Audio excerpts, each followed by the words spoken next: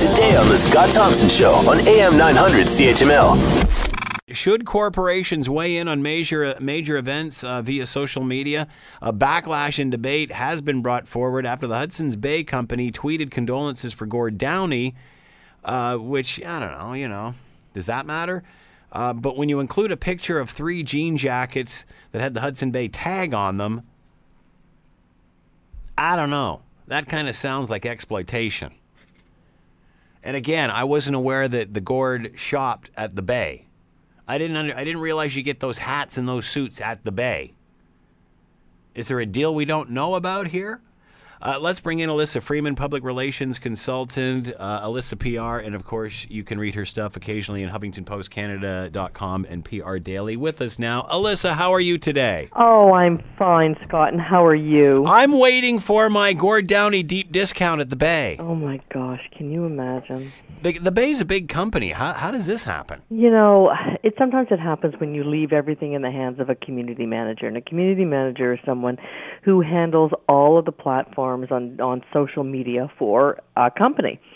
So perhaps somebody thought this was a really great idea. Maybe they passed. I can't imagine that there's no checks and controls over at the Bay. I think there's quite a bit. And then maybe they passed this through to their manager who thought, well, let's just not say that. Let's, he got all his stuff here. He always wore jeans, so why don't we tie in a promo? So maybe that went through marketing, but it didn't go through communications. And hopefully the communications people would have not seen this, because had they seen this, there would have been a great big, okay, this is really in bad taste, dial back. What if no product involved? I mean, Chevrolet Canada, they weighed in. They had an image of a black and white image on the highway, and the caption, over 53 years, a kid from Kingston sped his life on the road inspiring Canadians with music from coast to coast. Today, we say goodbye to an icon, R.I.P. That's from Chevrolet Canada. Okay, I didn't have a problem with that one. As long as the road doesn't have a Corvette on it? I didn't have a problem with it. Number one, I just thought, it is within the brand, number one. I do understand the whole thing about the road. But, the other thing, too, is that they really didn't name, they were talking about Gord Downie. Everybody knew they were talking about Gord Downie.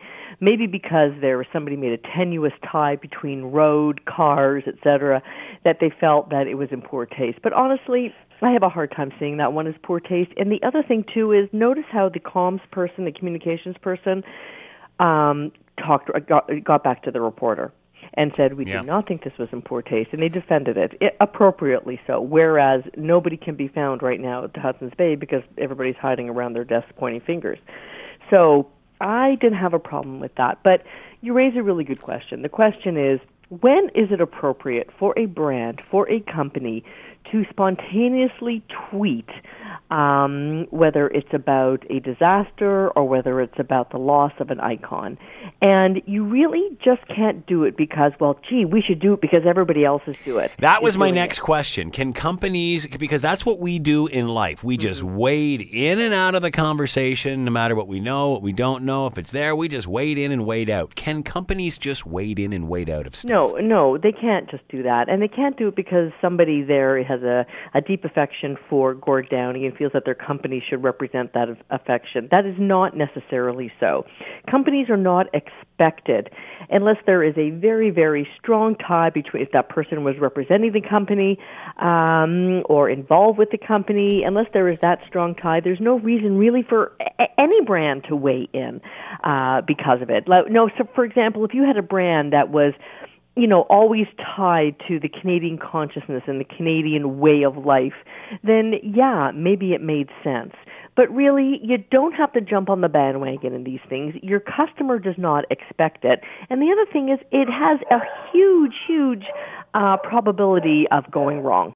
Want to hear more? Download the podcast on iTunes or Google Play and listen to The Scott Thompson Show weekdays from noon to 3 on AM 900 CHML.